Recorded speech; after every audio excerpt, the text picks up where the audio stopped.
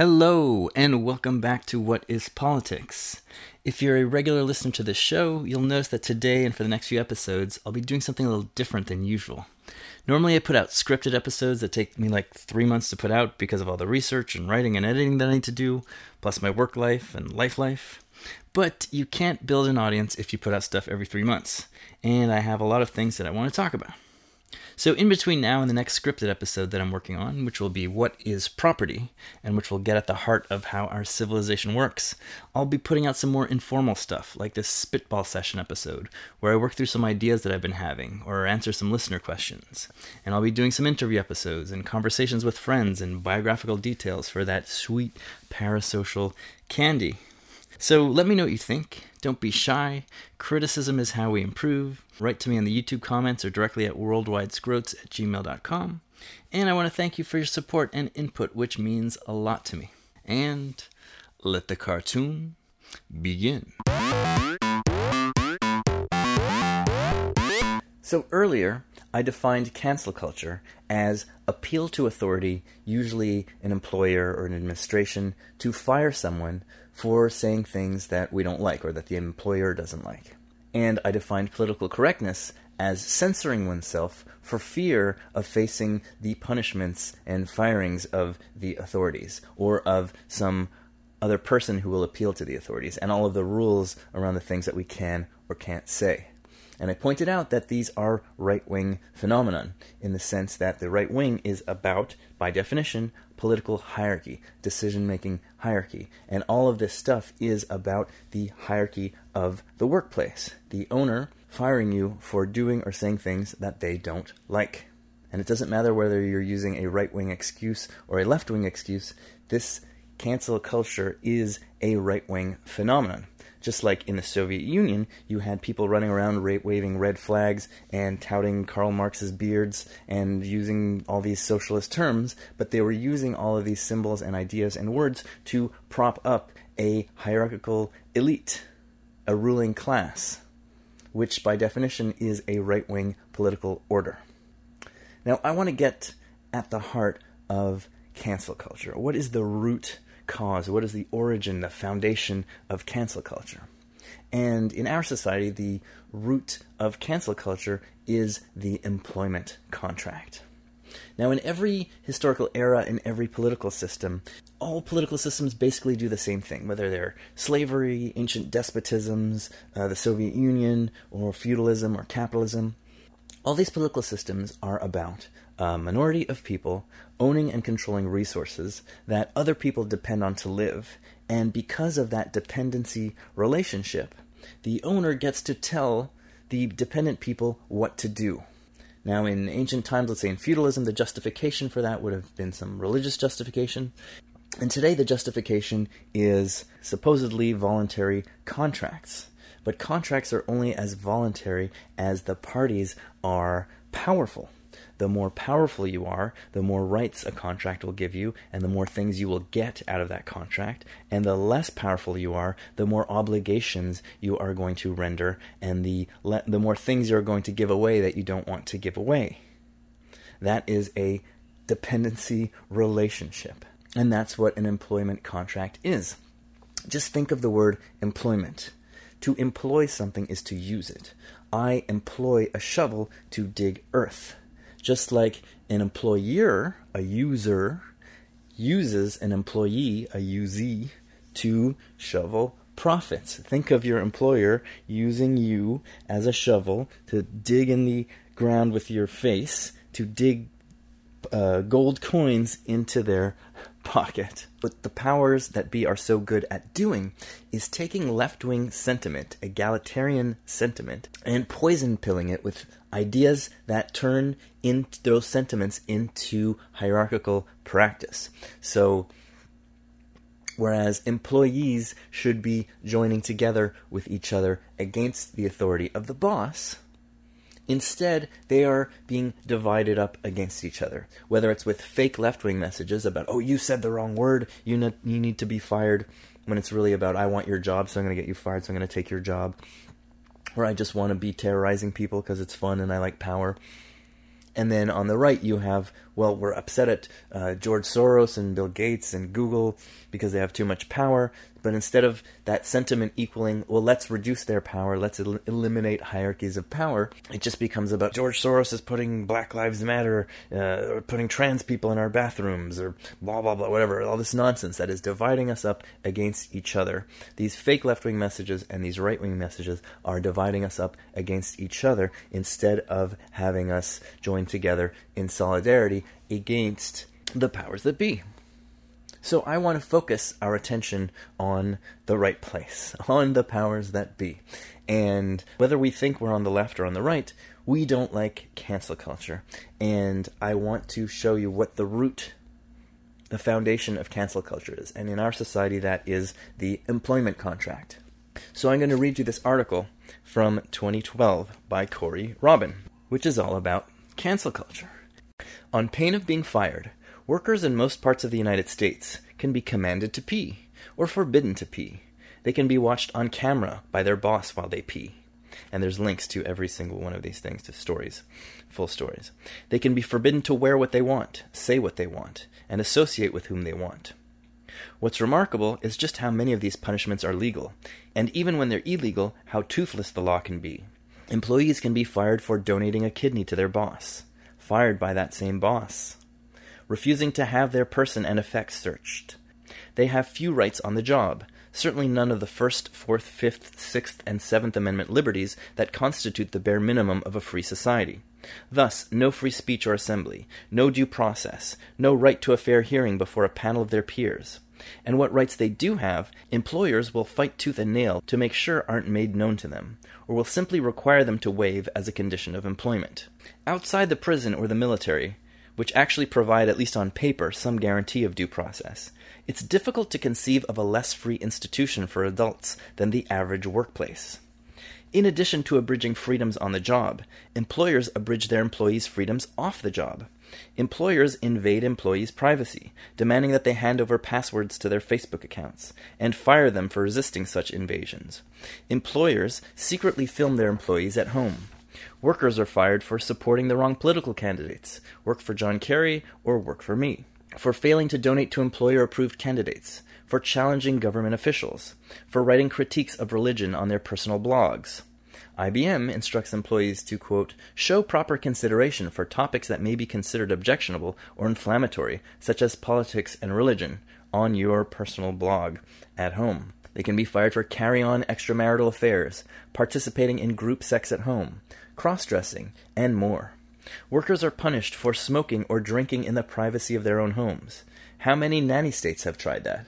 So think about that. For all the dictatorial power of Stalin in the Soviet Union, and they enslaved lots of people and murdered lots of people, nobody was forbidden to drink or smoke in the privacy of their own home. But if you're desperate enough and you sign a contract to the effect, you can effectively be forbidden to drink or smoke in your own home under pain, under threat of being fired. They can be fired for merely thinking about having an abortion, for reporting information that might have averted the Challenger disaster, for being raped by an estranged husband. And again, there's links to every one of these stories. Again, this is all legal in many states, and in the states where it is illegal, the laws are often weak. While employers often abridge workers' liberty off the job, at certain moments, those abridgments assume a larger function for the state, particularly in a liberal state constrained by constitutional protections, such as the First Amendment. The instruments of coercion can be outsourced to, or shared with, the private sector. During the McCarthy period, for example, and if you think about it, that was the OG cancel culture era, right? At that time, as people who were saying or thinking left-wing things were under threat and constant fear of being fired. So political correctness and cancel culture were reigning supreme in the McCarthy era, much more so than today.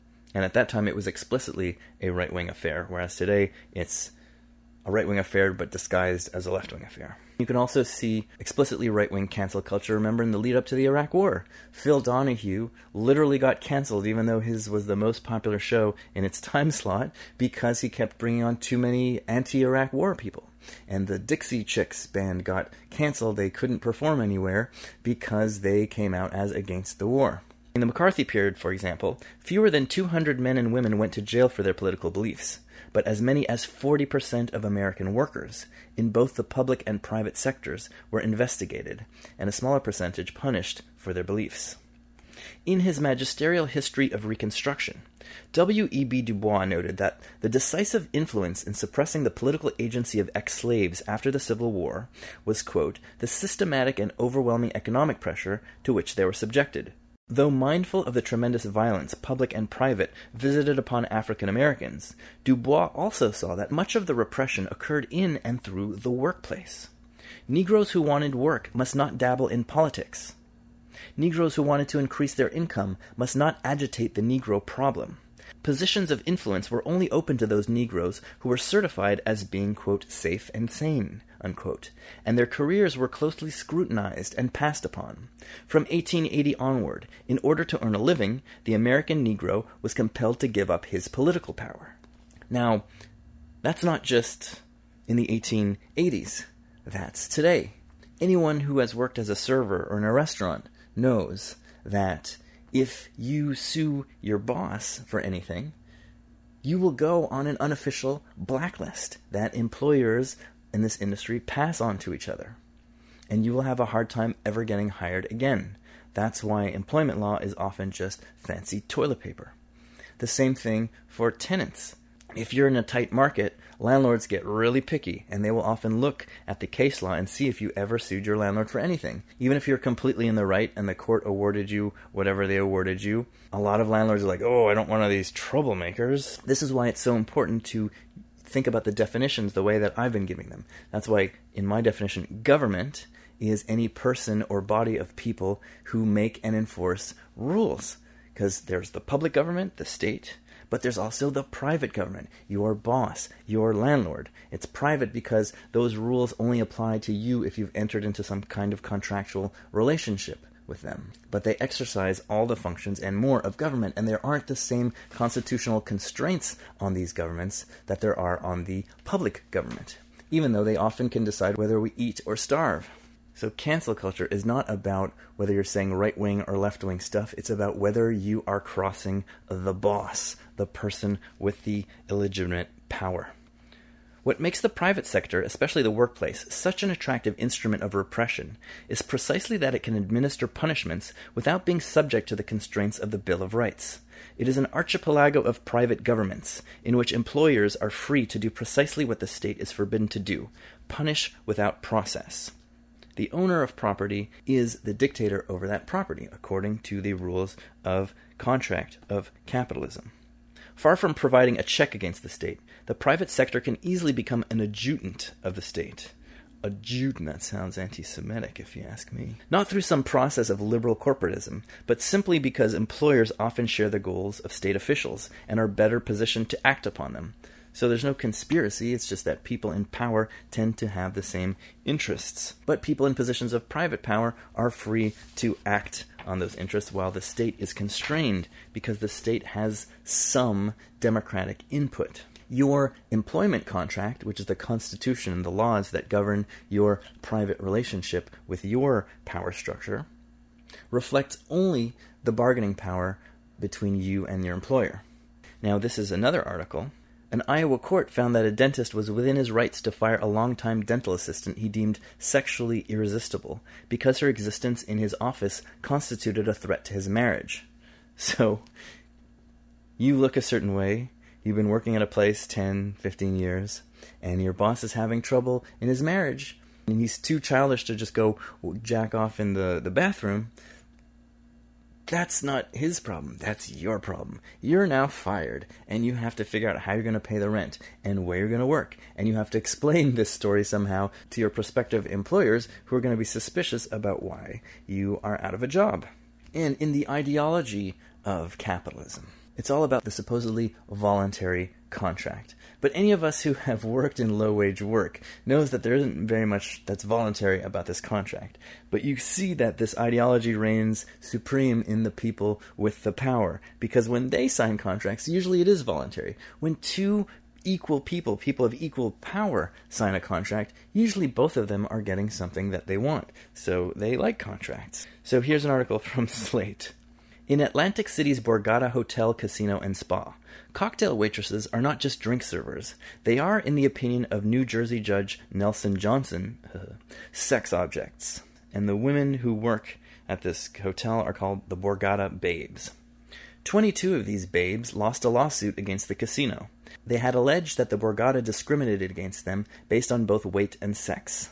So, when you signed a contract to work at this place, you signed a clause that said if you gain more than 7% of your original body weight, like they weigh you in like a cattle, and if you gain more than 7% of your body weight, you'll be suspended without pay until you lose the weight. And in one case, there was a woman who had some kind of medical condition and she had to take some drugs, and as a result, she gained some weight, and then she got suspended without pay, which means she couldn't afford her insurance or her health care. So these women were suing. And male servers at the Borgata, they said, are not judged on their babeliness or their poundage. Judge Johnson found that the Borgata's requirements were legal because the babe label was applied to a waitress with, quote, that person's participation. Plaintiffs cannot shed the label babe. They embraced it when they went to work for the Borgata. Now, that is some dumbass capitalist ideology right there, and that is class, right? Judges, in Canada where I am, 70% of judges come from either corporate law or the prosecutor's office. So these people are people who have been making $50,000, $60,000, $70,000 a year and up since they were 22 years old. So these people know nothing of what it's like to be a server or sign a contract out of desperation. These people always are looking forward to whatever job they have, and if they don't like it, it's just a stepping stone. You know, if you're made to do some grunt work, well, that's just my stepping stone to future status, and everything is always a step up for them. So this judge, whenever he went to go get a job somewhere, he wanted that status of working at this law firm, so he should be expected to accept the bad with the good. So he thinks that these women somehow wanted the wonderful status of humiliating themselves and being a Borgata babe because he has never worked at a shit job in his life. And that is class. Rich people, upper middle class people think that poor people are just rich and upper middle class people without fancy stuff. They do not have the experience to know the life that you lead and the difficulties that you have. They just don't have that experience. So when you face the system, when you see the judges, when you see the employers, when you see the police, the people in authority, these are people who are making decisions about and for people they have no knowledge about, and situations that they know nothing about. They have learned the theory in books, and they apply that theory even though it flies in the face of reality. And anyone who hears this, who has worked a server job, would laugh and cry and throw up at hearing this. But to Mr. Wiener Johnson, that just makes perfect sense. They wanted to be Borgata babes. Now here's one more article about Corey Robin, or using the work of Corey Robin. It's from the Boston Globe. Here's a short list of reasons you can be fired, put together by Brooklyn College professor Corey Robin. Not smiling at work, smiling too much, not being friendly to my coworkers, being too friendly, demonstrating insufficient initiative, not being a team player, kowtowing to management, being insubordinate, being a leader, being a follower, braiding my hair in cornrows, wearing it straight, wearing short pants. I once had a boss yell at me for wearing quote-unquote short pants. Sporting an earring, refusing to do so, having a beard, shaving it off, fingernails too long, fingernails too short. Basically, the boss has too much power. It's illegitimate power. Now we're going to get into the morality or lack thereof in the contract relationship in capitalism in the future. But if you don't like cancel culture and you want it to stop, you should focus your attention on the employer-employee relationship, the right of the employer to decide whether you get to eat or not, whether you can pay your rent or not, based on whatever stupid, idiotic thing comes into their head.